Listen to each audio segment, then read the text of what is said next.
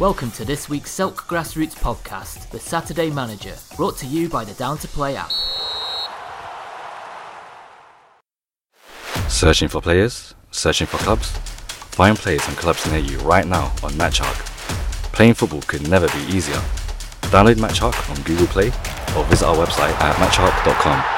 Truly a great match. MatchHawk. Keep it simple. Get Down to Play today. The UK's leading app for next game availability. Download Down to Play from the App Store and Google Play. Hello and welcome to this week's episode of The Saturday Manager. I'm your host Mick Pusick and manager of Bridon Ropes Reserves, who play Kent County Division 1 West. In this week's episode, our guest will be head coach Stuart Biggs of Bridon Reserves. We'll look at all things Bridon, our season so far, and we'll also discuss in a bit more detail his experiences training on the UEFA B course. We'll have a look at last Saturday's results and how that affects the league tables and standings, and we'll take a look ahead to next weekend's fixtures and make some predictions. So without any further ado, let's have a look back at last week. We were preparing for our fixture against Belvedere FC. We had played them just before Christmas at home, and it was quite a good game. They're very competitive. We managed to come away with a 4-2 victory on the day. I think from our point of view, we felt the victory was well deserved on the game we played. We had very good possession. We had a lot of the ball in their half. They were difficult to break down. They were quite solid defensively. We were going into the last few minutes, I think, maybe 4-1 up. And I seem to recall one of our players was injured and sitting down quite deep in our end. And the rest of the defence didn't quite realise it. So a ball went through and they all stopped with their arms up for offside, not realising that, in fact, one of our players was sitting on the pitch still. So therefore playing them on, and they grabbed the goal back right at the death. So it finished 4-2.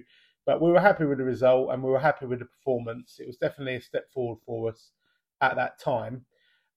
So taking away from that was we knew that they were quite a hard team to break down, and it wasn't going to be an easy game playing away. We know their pitch is not very similar to ours in the sense that ours is perfectly flat and it's Astro 3G, so we can play a good passing game on it. We knew we'd have to play the conditions a little bit because obviously the time of year it is and playing on the grass. So we had a good training session. Wednesday we had a really good turn up, which was great because the week before, as I mentioned, it wasn't so good. But we had about 18 this week and we had half the pitch again. So we had everything available to us to set up and really work on our shape and game plan for the game. And Stuart did a good job working with the team. There was one or two things we wanted to focus on in particular, which we did, and the lads seemed to get the message across quite well. So we left the session feeling well prepared and looking forward to the game on Saturday. So rolling forward to Saturday, it was away at Belvedere. They play on Woolwich Road, which is kind of Upper Belvedere area. When we arrived, we'd done a quick pitch inspection just to see what we'd be up against. And I don't know if you've been there or not, but it's one of those pitches that it's quite an advantage to the home team.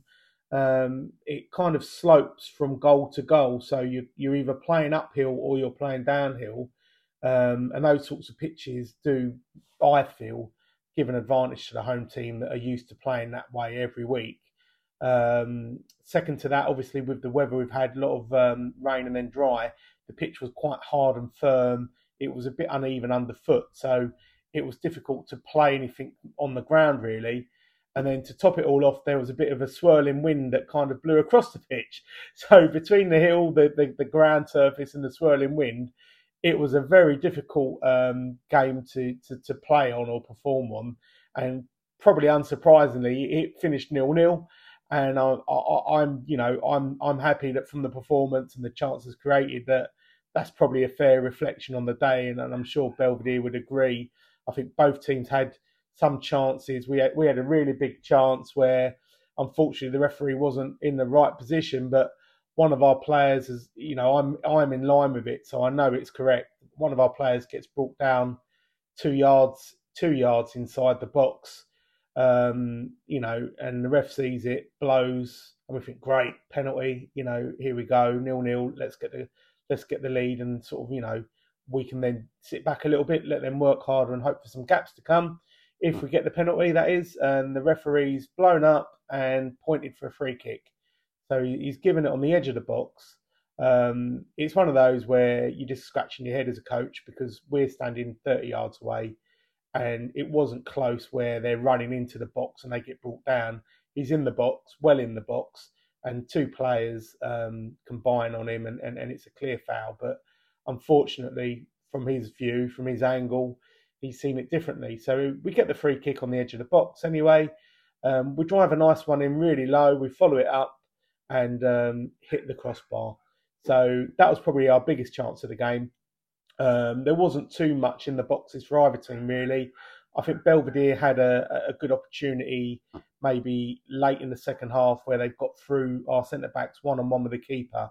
And Reece has come out really big and kind of dived down. They've tried to sneak it under him, and luckily he's just got down in time. It's one of those where it's kind of the ball's got trapped under his bum a bit, and then he's kind of turned around and managed to smother it. So I think that was fair to say that's probably their biggest chance in the game. So it finished 0-0, honours even. It's another point on the board for us, which we're very happy with, and you know, we'll take every point we can get. And looking ahead now, you know, we've got 4 games over 4 weeks, and then that's our season. And we've got some really big games there. So it is an exciting end to the season. We're playing, you know, Bexley, Club Langley, Metrogas, Crayford. So we've got a nice end to the season, and really good teams to measure our progress against. And we can see, you know, we can see how far we've come, really, I think, over the last 3 months with the squad and the work that we've done. So we really look forward to seeing those games through and seeing where we get to at the end of the season. So coming up next is an interview with our guest this week, Stuart Biggs, Bridon Ropes Reserves head coach.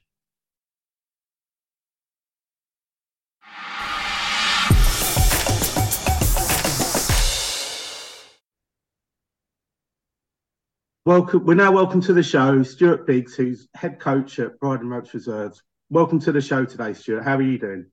I'm very well, Mick. Thank you. How are you? Yeah, good. Yeah, it's great to finally get you on. So as many of you know, Stuart is head coach over at Bridon with me, and we've worked together for many years.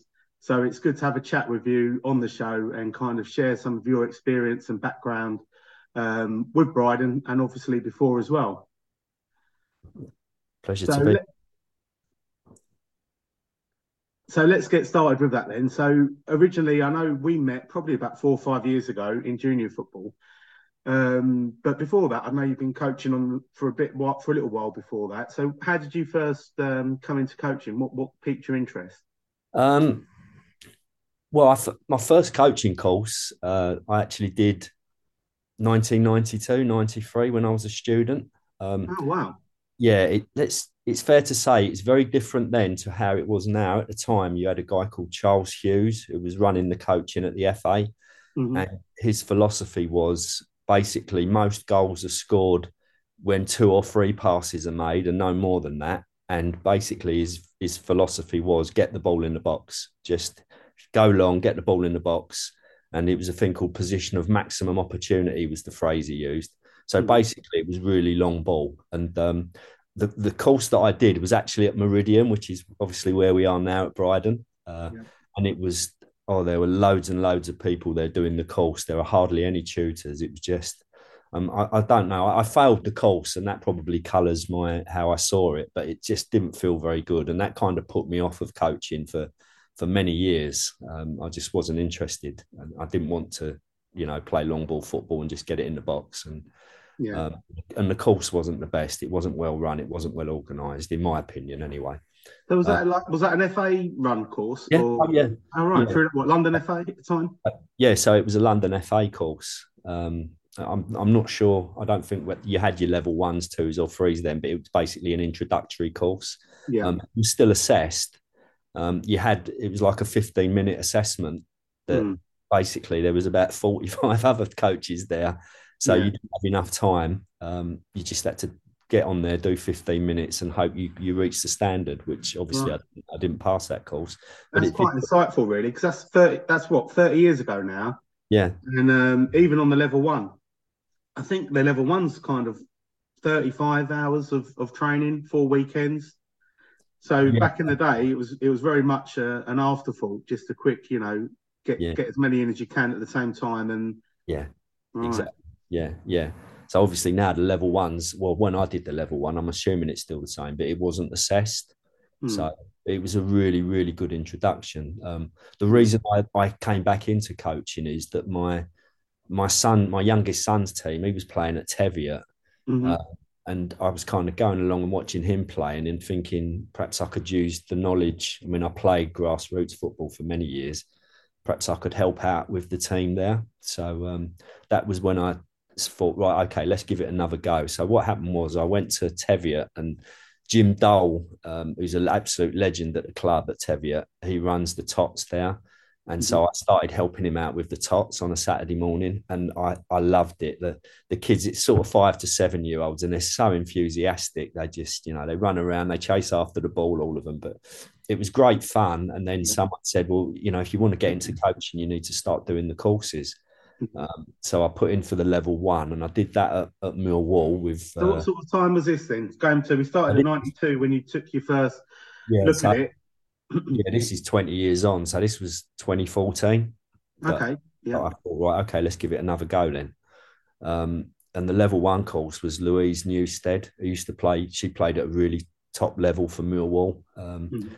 And the course was just, it was like chalk and cheese to the first one. It was well organised. There was not that many people there. You had plenty of time. The support you got from Lou was really good.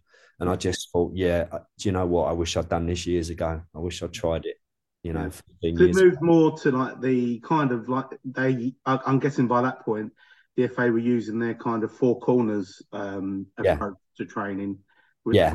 tries, I'm trying to remember now, but it was kind of physical, psychological, Yeah. technical, Social. Yeah. Technical, social. Yeah. So it's the four corners. social. Yeah. And it, And so it's more of a holistic approach. You're looking at the player as a person and not just yeah. a football product. Yeah, exactly. It is. It's all about getting to know the player. Yeah. I mean, obviously, you're going to pick up the technical knowledge, the psychological side of things you can build on and develop, and the social side. But it really does focus then on how can you develop that player, getting to know that player and how you develop them. And also, of course, it's not just the player, but it's the team. It's about developing the team as well. Yeah. Yeah. So really, by that stage, I really was keen to carry on and get on with doing other courses by then. Oh, great. After that, then you start doing the assessed ones. So you've been doing a bit of junior coaching with Tots at Teviot, you say, on a Saturday morning. Yeah. That then led you into doing your level one course. So once you took that, did you go further into coaching, or did you continue? Yeah. With... So I mean, when you're coaching the tots, that doesn't really. I mean, it's not really coaching. It's just having a bit of fun with them and getting them enjoying football and getting their love for the game. Introduction to it, really, isn't it? Yeah. And they're brilliant at that age, aren't they? The ball's like a magnet. You knock the ball, and all of a sudden you've got like 12 6-year-olds just all after the ball, running around, and it's lovely. It is lovely to see. But like you say, if you want to apply kind of some of the knowledge that you're getting from your courses, then you probably need to move up a little bit in the age groups, just so they're a bit older and they've got a bit more concentration and a little bit more understanding of what you're trying to pass on to them, I guess. Yeah, and also you've got to, if you're going to start doing the later on the courses, your level twos, your level threes, you need to be coaching 11-a-side teams really as well. So certainly for your level three, you do. So yeah, I knew I had to kind of progress from there. I had to move on to coaching in 11-a-side football. So I then helped out. I helped out Darren at Teviot, who was my son's manager, so my youngest son. So I started helping him out for a couple of seasons, and then I did my youth module. Did you move down to your level two before that, or after the work with Darren's team? So I think I did the level two. Whilst I was with Darren's team. Okay, so you're kind of getting hands-on experience with the team and doing the course. So how did you find the level two? Was that a step up from the level one? Yeah, absolutely. Well, I mean, for a start, you're assessed at the end of the week. So, that's the first kind of assessment that I'd done. So you do a number of weekends. It's more involved. It's more complicated. You've got to put a lot more, preparation and stuff into it. Can you remember? It's probably a few years ago now. I mean, how long it took you to do that? Was it over the course of months, or was it over a course of weeks? Yeah, it was months. It was. I mean, you could do. I think you had the options of doing them in week courses and things like that, or a week and a few more days. But I think from memory, it was something like 4 or 6 sessions, 4 days, so spread over weekends. So I think probably 6 would be more likely from memory. But so it was spread over a period of months, and it was done so every Saturday, Sunday for a few months. And that was at Millwall that I did that one. Oh, really? All right, okay. Well, it's been enjoyable for you. Yeah, I was going home, exactly. So, and obviously, as well as learning on these, people that haven't done the course and thinking about it, as well as gaining knowledge on the technical side of the game, you also get insights into kind of, psychological and social things that could be affecting players as well, which is good, good insight. But outside of that, also, there's other things that the FA want you to have, like a first aid course, so you get to have the training, because you never know in semi-contact sports, anything can happen, really, can't it, in a game? Yeah. And I know together we've seen all sorts of injuries, some minor and some serious over the years. So it's definitely handy to have that knowledge as well. And safeguarding, as you mentioned, it's an important part of it. So all FA coaches get vetted and safeguarded to make sure that there's nothing underlying there that would otherwise stop a coach from being around, young or vulnerable people. So it's kind of the whole package is there, isn't it? So that you've got confidence as a coach that you know what you're doing, and parents have got confidence that whoever this chap is or lady that's coming up to coach the team that weekend, they've got all the accreditations and they're fine as well. Yeah, absolutely. Yeah, it's a part of the course that you do your safeguarding.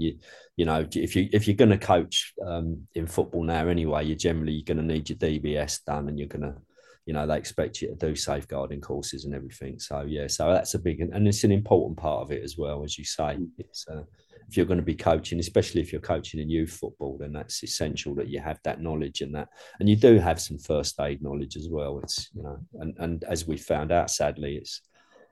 Sometimes you do get some serious injuries, unfortunately. You do with football, unfortunately. If you're there long enough and you coach enough games, sooner or later there's going to be something that happens, isn't there? Unfortunately, clash of heads or, whatever it can be. But these things do pop up. So it's nice for you and for the coaches to have a little bit of confidence that they know what to do and the processes to kind of help make sure that they get that first aid that they need at that time. So you're coaching along then. So you're with Teviot, and what age group would that be at the time, Stuart, when you just finished your level 2? Yeah, so that would have been when they were about 15. Okay, right. Nice age group. Yeah, and then you get, they sort of start to lose interest, some of the players, don't they? They discover when they get to sort of 17, 18, they discover going out with their friends. And so that Darren, the manager there, was really good. He had a really sort of involved job, and so it was getting quite a lot for him to do. So he gave up, and I was more than happy to help someone run the team. I've been able to commit to doing it because of my own work commitments. So that's unfolded, and that was when... obviously I came along to Junior Reds, which was another really well-run club that I absolutely loved coaching there. Yeah, and that was my first experience of coaching, was at Junior Reds. I think I'd done a season there at under 14s, which would have been probably when you were with Darren's team at Teviot. Yeah. And then, as you're saying, I think through a mutual contact, one of our players we had was parent knew you and said, I was kind of doing a lot of the coaching on my own at the time. And he said, there might be an opportunity here. And that's where we kind of got introduced to each other, wasn't it? Around the under 16 season, I think. So that would probably been going back about 8 or 9 years now, wouldn't it? So it's quite a number of years.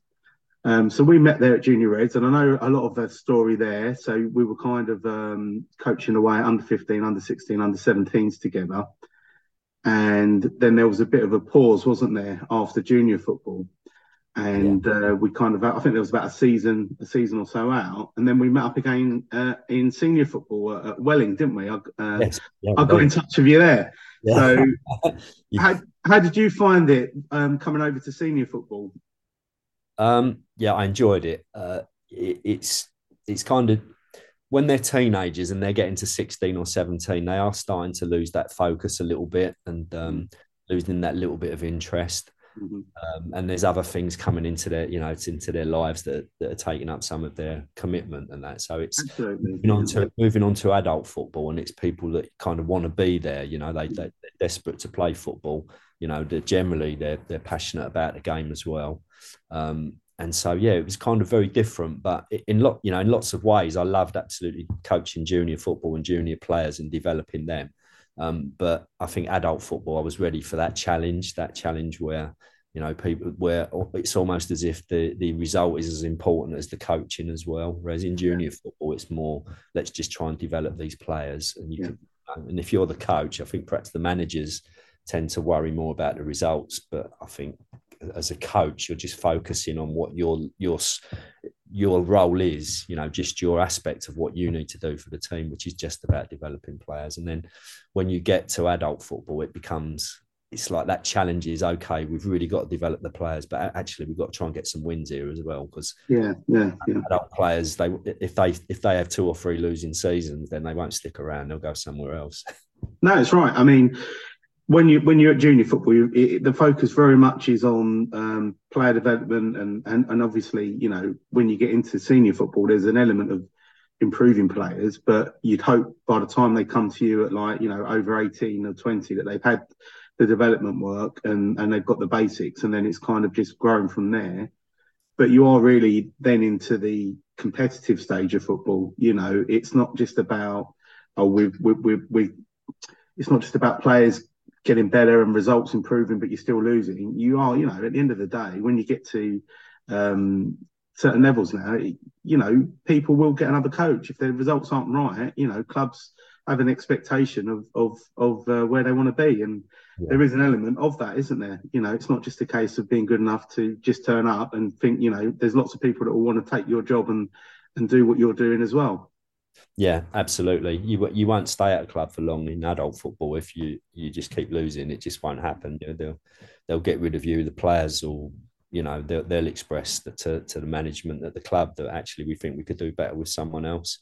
Yeah. So you do have to consider that. It is an important part of it. And I mean, let's face it, if you're playing football, I've not met many people in football that aren't desperate to win.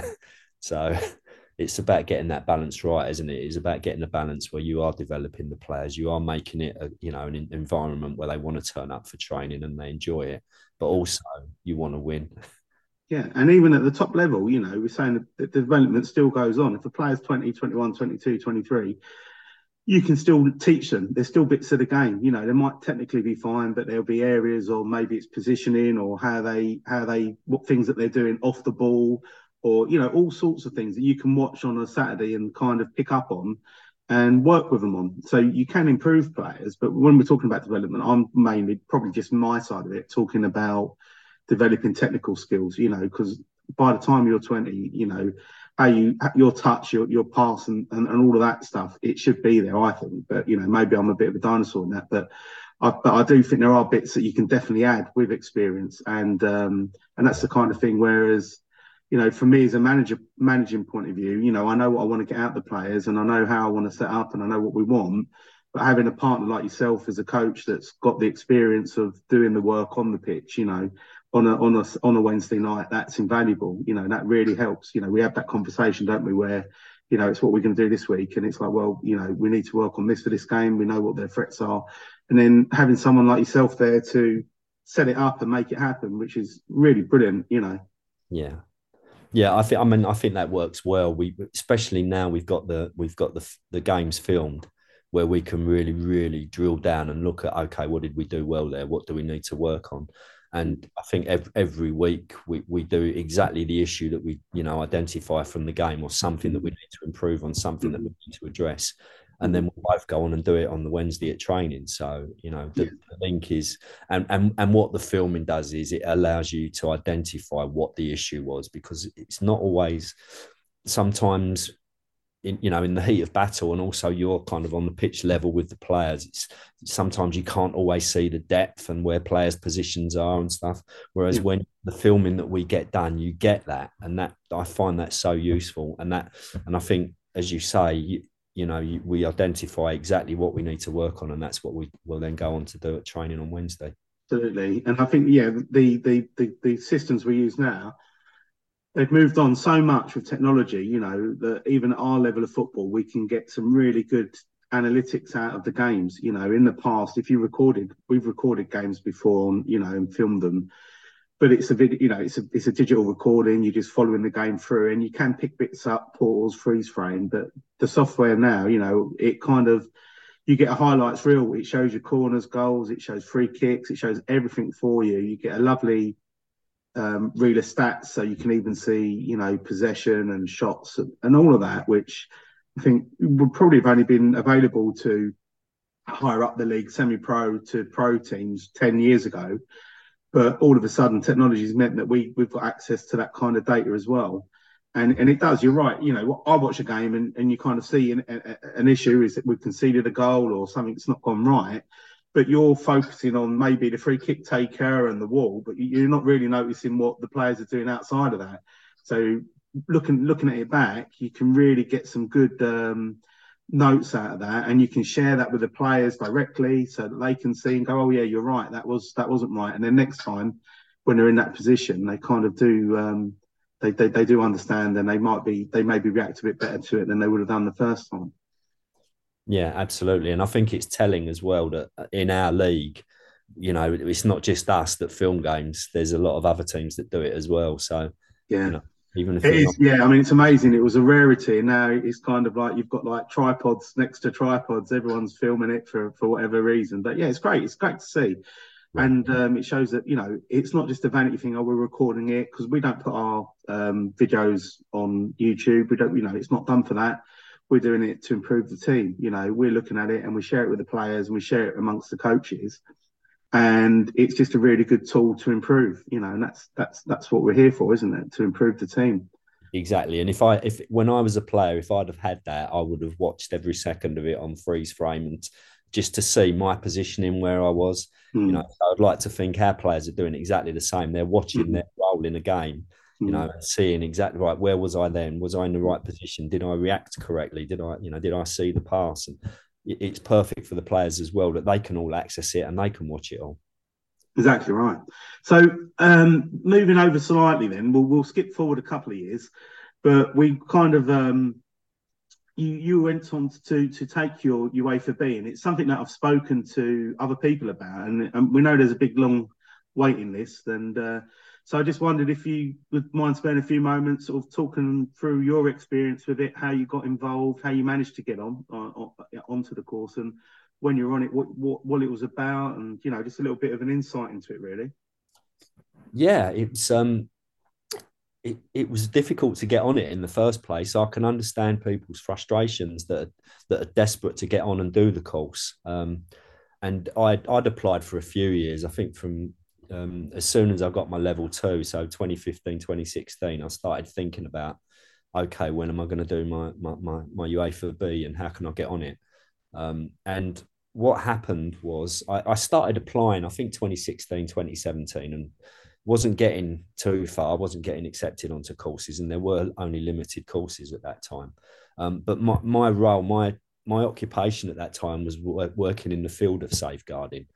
And what I started doing was I was looking to retire from my job, but I was thinking about what I was going to do once I'd retired. And so I started shadowing someone who was doing safeguarding courses for Kent FA, with a view to me learning what he, his presentations and that, and learning that, and then me going ahead and being the tutor to do the safeguarding courses for the FA. So I think that was a part of why I got accepted, that I was doing that shadowing. It got to the stage where I was getting ready to start delivering my own courses. And so when I was doing my applications, I kind of focused a fair bit, not everything. Obviously, I did say why I wanted to do it in terms of my football reasons. But I was also started to say that it was partly because my knowledge and experience in safeguarding, I wanted to help the FA and utilise that experience and knowledge. And it wasn't just I want to do that as a tutor, giving these safeguarding presentations to coaches, but I wanted to sort of bring it into the coaching role itself. And so I was applying saying, yeah, because for football reasons, I want to do this, but also I think in terms of safeguarding, it could make a difference and help. And so eventually, after applying for a number of years, and I did keep pestering Neil at the FA, he must have got really sick of me as well when we keep contacting him. But I actually got on a course. Yeah. So I finally, so it did take me several years before I actually got on the course. But I don't know this, but I think it was that safeguarding element that maybe just tipped the balance and got me onto one of the courses. Yeah. All right. Okay. But you're right, though. I mean, even people are saying, it is difficult to get onto. And I think what you're saying there, it proves that point very clearly. You managed to get on, but it wasn't a quick, this is a really easy process. It's taken years and years and persistence to keep applying and keeping on at people, keeping your name in front of them, because on email, obviously, but it's a tough one. And I mean, how many? You got put onto the course, and then do you recall how many people a year could do it through London? Was it hundreds? Was it thousands? No. I think there were. So on my course, there were 32 people. Right. My understanding was that there were only 1 or 2 courses a year. So, So your course of 32 was the only group doing the B in London at that time, just 32 people at that moment in time while you was doing it. Yeah, absolutely. And of course, so I eventually got onto it, and the first day of the course was the 23rd of March, 2020. Right, great timing. Of course, that was the first lockdown. That was when I was going to say 23rd of March, wasn't it? The whole country got locked down. Crikey. So the course got put back, which was frustrating, but obviously much more important things were going on in the world. So it's one of those things. Just had to be a little bit patient.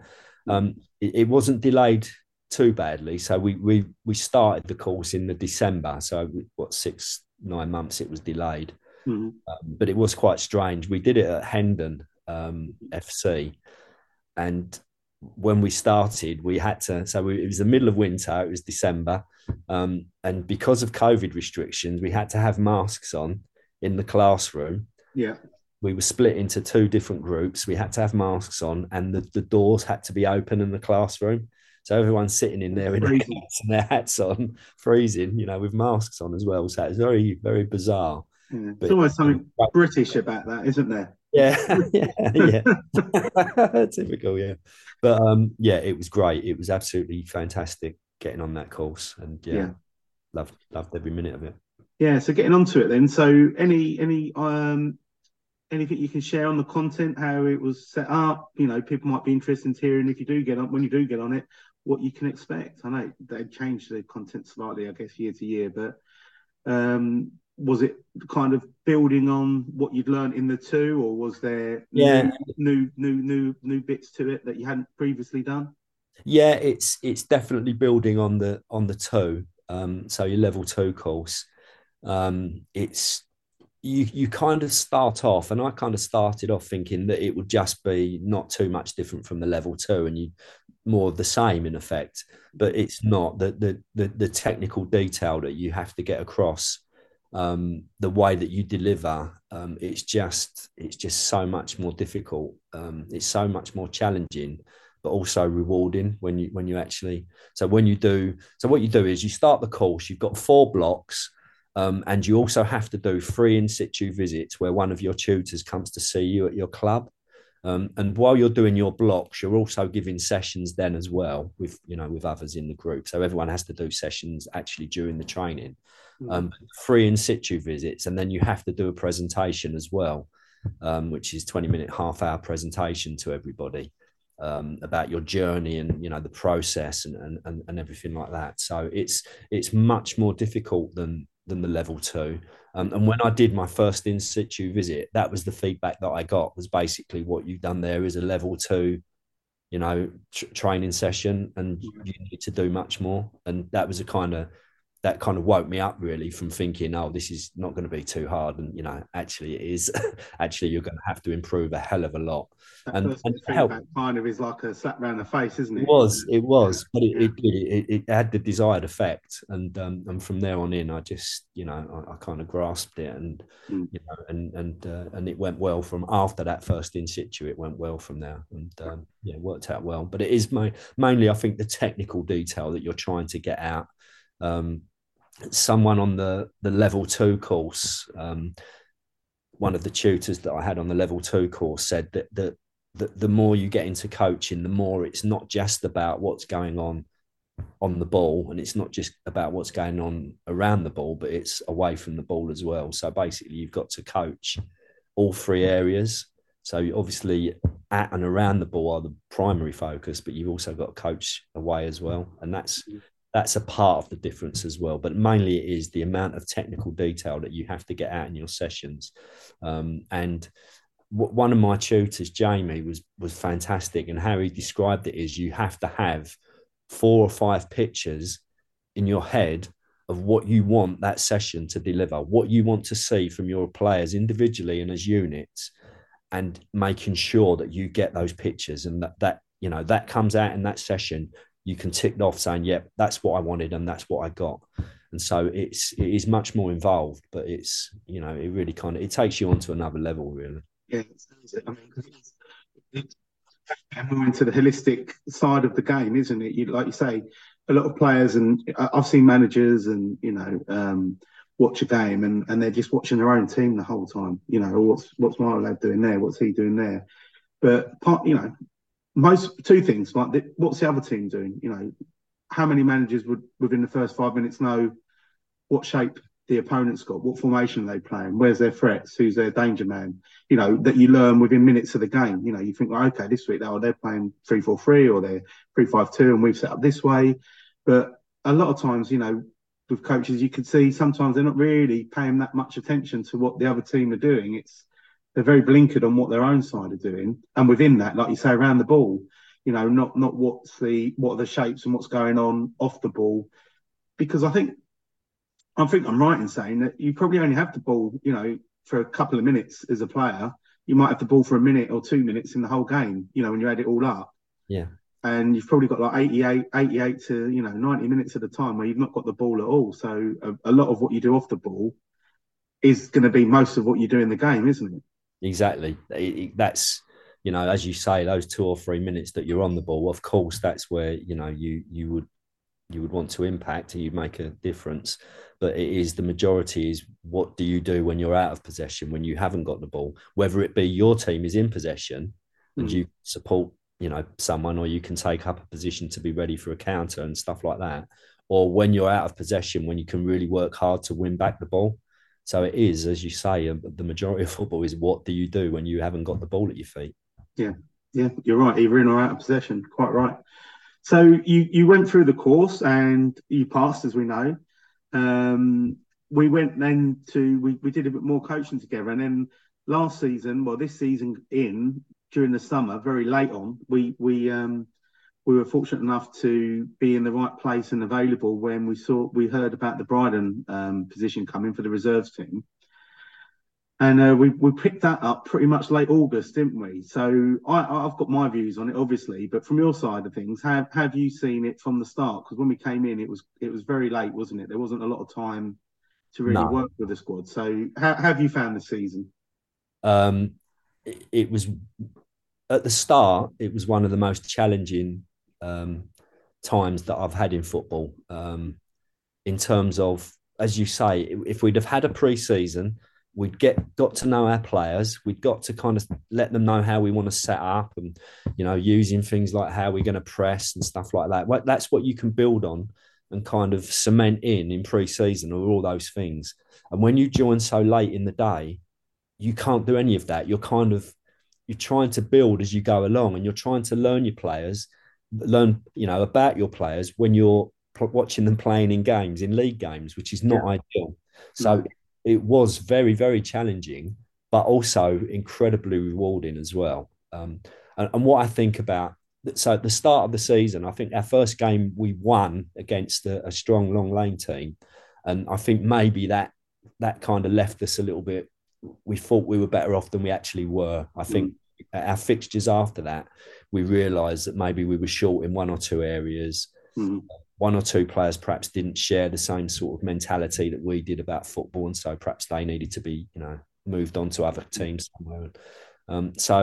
But when we had those initial games where we were losing, sort of 5-6-0 and things like that, and it's difficult then for you because your players are not going to be enjoying that. They're not going to be enjoying losing those sorts of fixtures by those sorts of scores.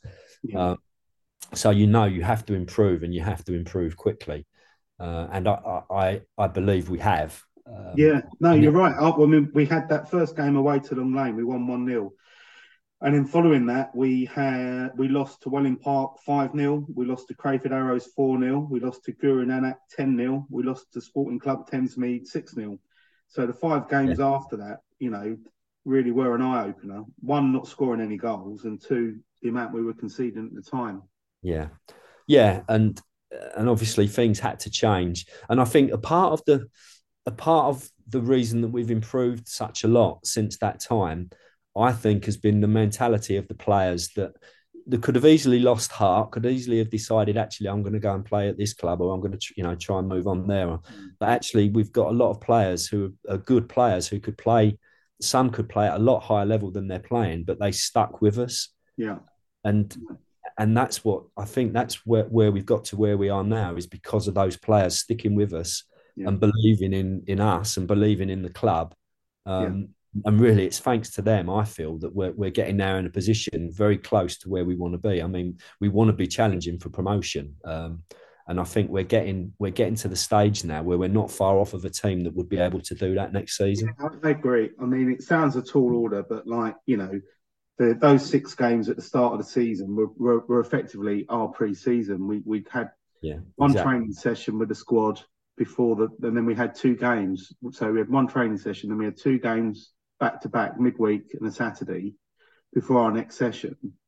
And we all we really knew was players' names and what positions you play, and kind of put them in. And then you're evaluating as quick as you can to see who would work, who could do a job there. Maybe they think they're this sort of position, but actually we see them more in that position and they could do a job there for us. And unfortunately, sometimes players have been brought in that probably, just it's not quite right for them at this time. So there's a bit of that as well. But I think that was the challenge for us, wasn't it? And for me particularly, was just to really get a feel for the squad as quickly as we could, so that we knew where to go with it. And then work the sessions out, over the season, balance, get the squad balanced, but then work with them, turn them into good individuals, but turn them from good individuals into a good team. And I think that's... Yeah, I know, but I mean, in fairness... We're getting there this year, aren't we? I think since the start of the year, really, we've turned that corner a little.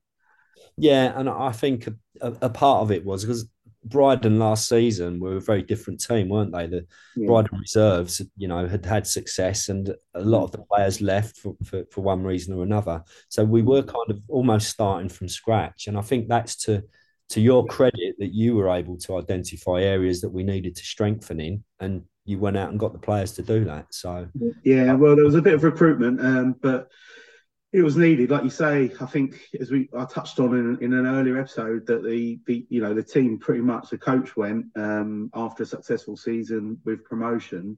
So a lot of the team followed the coach, as they often do, in football. People, people work with people at the end of the day, which is understandable. But it kind of meant that, on top of having a whole new squad to mould and get to grips with without a pre-season, we're also having to, do that in a division higher. So it was kind of, it made it even a bit more trickier. If we was in the same division as last season and we had to make these changes, that's fine. But on top of that, we've got to try and compete against, a higher standard of teams, because the view of many is that, once you get up to Division 1, there is a little jump in class and you don't really get those easy games anymore. No, and you get teams as well, I think, that have been playing together for several seasons that have had, 2 or 3 pre-seasons where they've worked on stuff. And you can see that in some of the teams that we've played, they're experienced, they've been playing together a while, they all know each other's games. And so obviously that's where we want to get to. But, we weren't at that stage because we were such a new team. Yeah, absolutely. And as the season's gone on, obviously working with the lads, how have you enjoyed that on the training sessions and developing the team? It's been great. It's been great to see the progress that they've made through their hard work, through sheer determination and hard work from them. To see where we are now, it's been fantastic. It's been one of the most rewarding seasons that I've had, and I can only praise the players. They're so committed. Yeah. It's been great. I've really enjoyed it. Yeah, likewise. I must say it's been the best season I've had for a long time. Probably maybe the best. One, because of the size of the challenge, and the board have been great. The people there, Bryden, it is about people at the end of the day, and we get to work with a really good committee. The chairman, Clive, and the secretary Teresa, and all the guys. They're all so supportive, and touching on, we had a game yesterday, and there was no first team game, and I think we had about 6 or 7 of the committee there, just to watch and show their support, which was really great. So from that side of things, there's a really nice feel there, and you want to do well for them. Absolutely, 100%. Clive and Teresa have made me feel so supported at that club. They're clearly passionate about the club. They love the club, and we've got players in the team that have been there for years. And it's made it. I mean, it could have easily, after those first 4, 5, 6 fixtures, you thought, as you said earlier on, are they going to think, well, actually, we need to go in a different direction? But actually, they've given us 100% support, and I think that's helped massively. And it's absolutely a pleasure. The passion and enthusiasm that they've got for the club kind of rubs off on everyone, I think. Absolutely, and they were very honest with us, and they said, you are rebuilding, and it will take time. So from the committee's point of view, it's taken us a long time to get to Division 1. So the only pressure really is we don't want to go out of Division 1. We want to stay, and then build on it from there. So next season, I think we'll have a bit more pressure, hopefully. But that's great. I like that. We want a challenge. And, as the season's gone on at the minute, we're sitting kind of 9th place, and, we're on 21 points. The relegation positions are on just 3 points. So I think it's fair to say that we've done that first bit. We're safe from going down, by quite a margin at the moment. And we've got some nice home games to look forward to. So we're into our last 4 games of the season now, and they're all at home. And we've got some doozies. We've got Bexley, who are top of the league. We've got Metrogas, who are in the mix there on 36 points, and they're kind of chasing that second place. We've got Club Langley coming up, who haven't lost, I think, for about 12 games, and I haven't let it go in for about 8. So we've got some really, all in the mix. So it's a really exciting end to the season for us. And I don't know about you, but from my point of view, I'm like, well, okay, we kind of turned the corner. We've got some good results. We know we're a good team at home. Home advantage is really good for us because we like to play proper football through the thirds, and we like to try and keep the ball well. And that kind of Astro, the 4G, lets us do that. And we really do get our best performances. So I'm really looking forward to seeing, have we bridged that gap? How close are we going to get to these teams for next season? And then we can kind of, have a view on it. So I'm really excited for the finale. Yeah, absolutely. 4 tough games against good teams. And I think it will tell us how far we still, I don't think we're quite there yet in terms of being a team that can be top 4 looking for promotion. But I don't think we're a million miles away. And I think these next 4 games are going to tell us how much further we've got to kick on. Well, exactly right. It's going to let us know what we've got to do for the summer, where we need to work and where we need to improve, whether it's obviously improving the players we've got and getting that cohesion again, because, we've gone through a lot of players. You have to, sometimes you have to kiss a few frogs before you find a prince. And, looking at the amount of players we've used this season in our team, we're pushing 58, 59 players this season.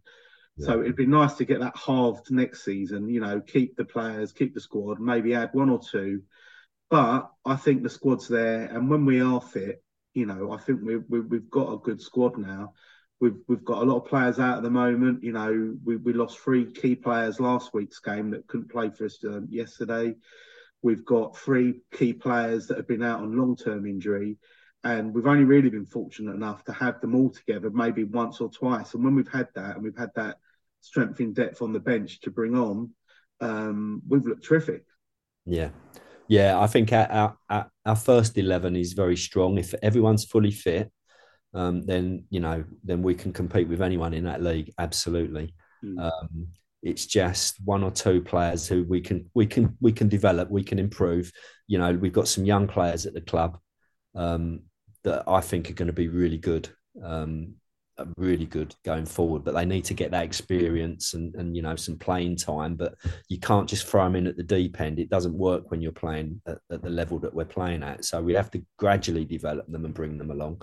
But I'm confident that we will. And once we've got that sort of those 4 or 5 players that are ready to kick on, they can start on the bench and give us half an hour or 45 minutes here and there. But it then gives us that strong 16 that you're going to need if you want to challenge at the top. You've got to have that really strong 16, in my view. And the good thing from our point of view as well, is that our season is finishing early. Because we've got the Astro, I think we've had the benefit of having hardly any home games postponed with the weather. So the next 4 weeks, and we'll be done in March. So from a 23-24 season point of view, we can get some friendlies in. There'll always be clubs that have got weeks off during the season. So I think we can really look at start our pre-season plans and kind of developing and looking at players and giving some of those players that need more minutes now, because we'll have the friendly opportunities to do that. And I think that's going to be a really good bonus for us as we prepare for the next one. Yeah, absolutely. That pre-season will be really important. It'll give us a massive lift as well to kind of get everybody, so we can develop things that we needed to develop and progress where we needed to progress. And having that, I'm confident we're going to have a really good season next season. 100%. Yeah, I'm very confident too. Well, Stuart, listen, all I can do is I want to thank you for your time today. It's been great hearing a bit more about the UEFA B, because thus far nobody that I've spoken to has managed to get on it. So it was good to find someone that finally did and get some insight into it, and maybe a few tips there for others, about keeping that persistency going. Don't take no for an answer, basically. Keep pushing and give as best a case as you can for yourself. Really try and make yourself stand out from the other candidates, because there are a lot of them. Yeah, absolutely. It's been great talking about Bryden, and it's been great hearing your thoughts on the season so far. Yeah, thank you, Mick. Been an absolute pleasure. All the best, Stuart. I'll see you soon. Take care. Take care then. Thanks now. Bye-bye.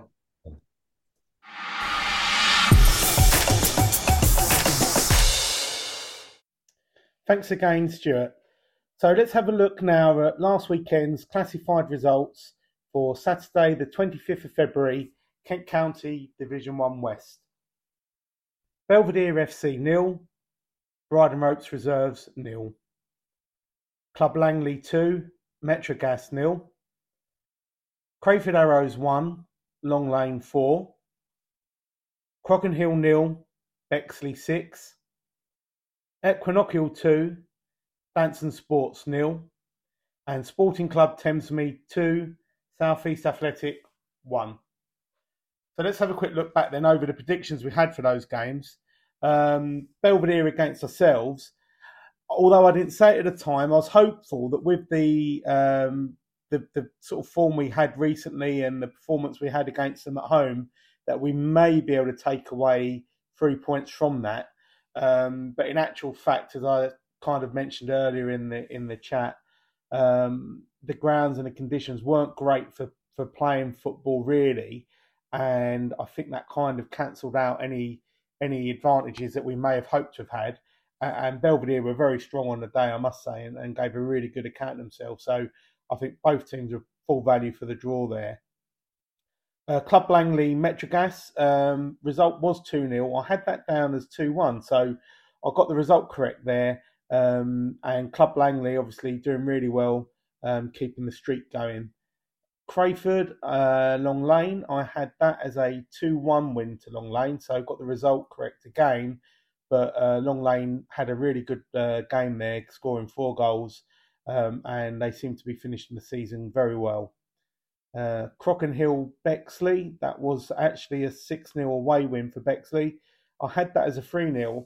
The reason for that, I know Crockenhill have been shipping a few goals here and there, but generally they seem to concede more away on the travels. They're a lot more solid unit at home, so that's a really good result for Bexley, and they won't do their goal difference any harm either, as they're looking to secure one of those top 2 places at the end of the season.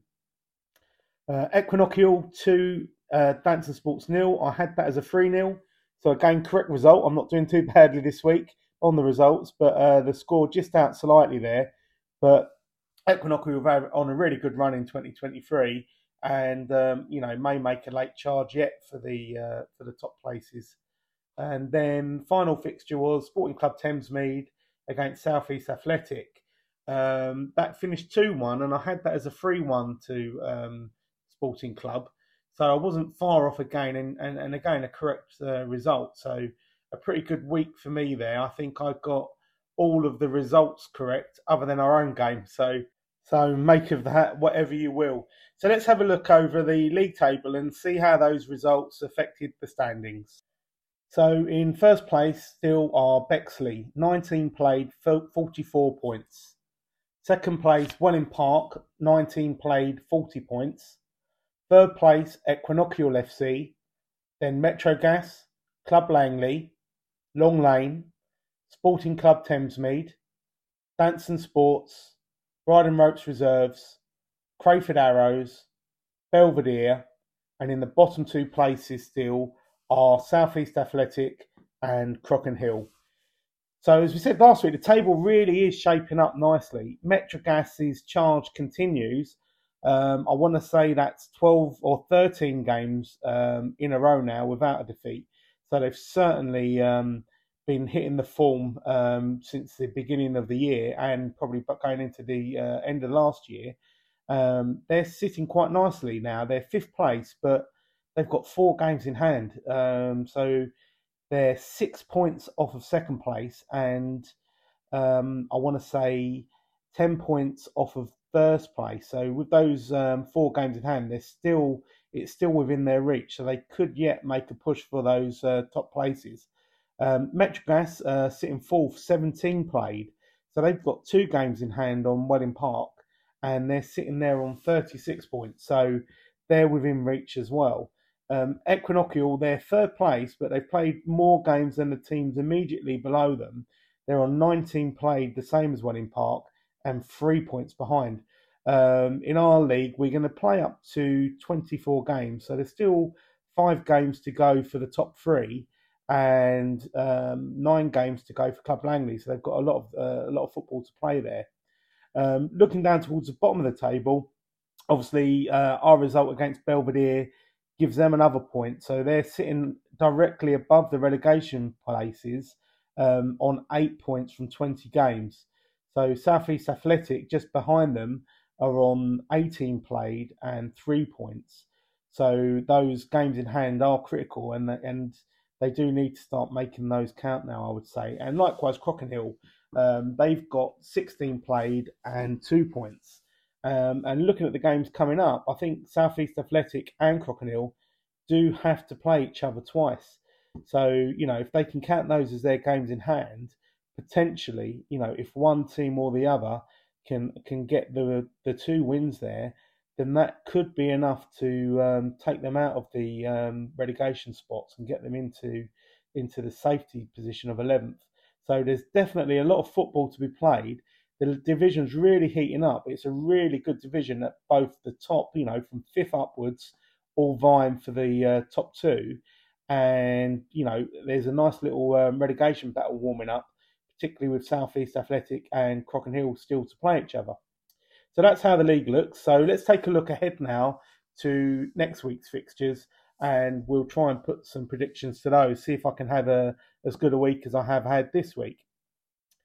So Bridon Ropes Reserves are at home v Bexley, Crayford Arrows v Crockenhill, Banton Sports v Belvedere, and Long Lane v Club Langley. So starting off with our game, Bridon were at home to Bexley. Bexley obviously top of the league, really going well. Great result for them last week, winning 6-0 away.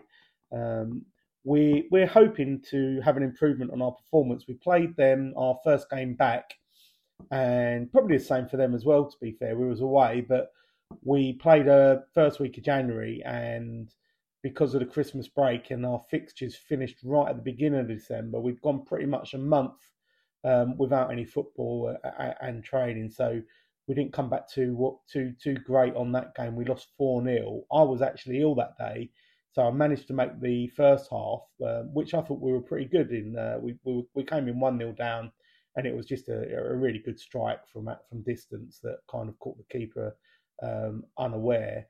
But other than that, I thought on performance and on sort of possession and looking at the game, it was a pretty even first half.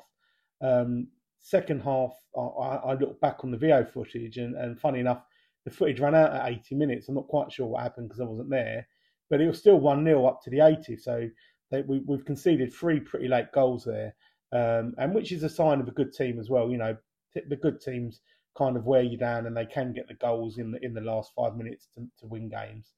But we have done really well since that time. I think we've had a really good February. The players we've brought in over the last couple of months are doing well, and the team is gelling. So we're looking for an improvement. We have got a few injuries and knocks to 1 or 2 players, which isn't great for us, which maybe hurt us a little bit last week as well. We had 3 or 4 starters from the South East Athletic game where we did so well unavailable for us through injury last weekend, but we're hoping to have 1 or 2 of them back for this Saturday. So hopefully we can put on a good performance and do well there. Crayford Arrows v Crockenhill. I'm going to go 3-0 there. I know Crayford haven't had the best of games over the last few weeks, but I fancy them to make a little bounce back here against Crockenhill, so I'll back them on that. Banton Sports v Belvedere. Again, Belvedere, a very hard unit to break down. Banton results again have tailed off a little bit compared to where they were earlier in the season, but I'll back them with a win, and I think I'm going to let's go 2-0 on that one. And the last fixture will be Long Lane against Club Langley. Long Lane have been going well. They've had a nice little win away to Crayford last week. I just get the feeling there Club Langley have got the bit between their teeth, and they may have brought in a couple of players as well over the past week or two. And with that in mind, I'm going to go for a 2-0 away win to Club Langley. So that brings to an end this week's episode. I really hope you've enjoyed listening to it. Have a great week in football, and I hope you can join us back here next week.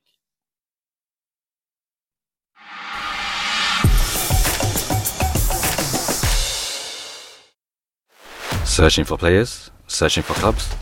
Find players and clubs near you right now on MatchHawk. Playing football could never be easier. Download MatchHawk on Google Play or visit our website at matchhawk.com. Truly a great match. MatchHawk. This week's Selk podcast was brought to you by Down to Play, the simple app for next game availability.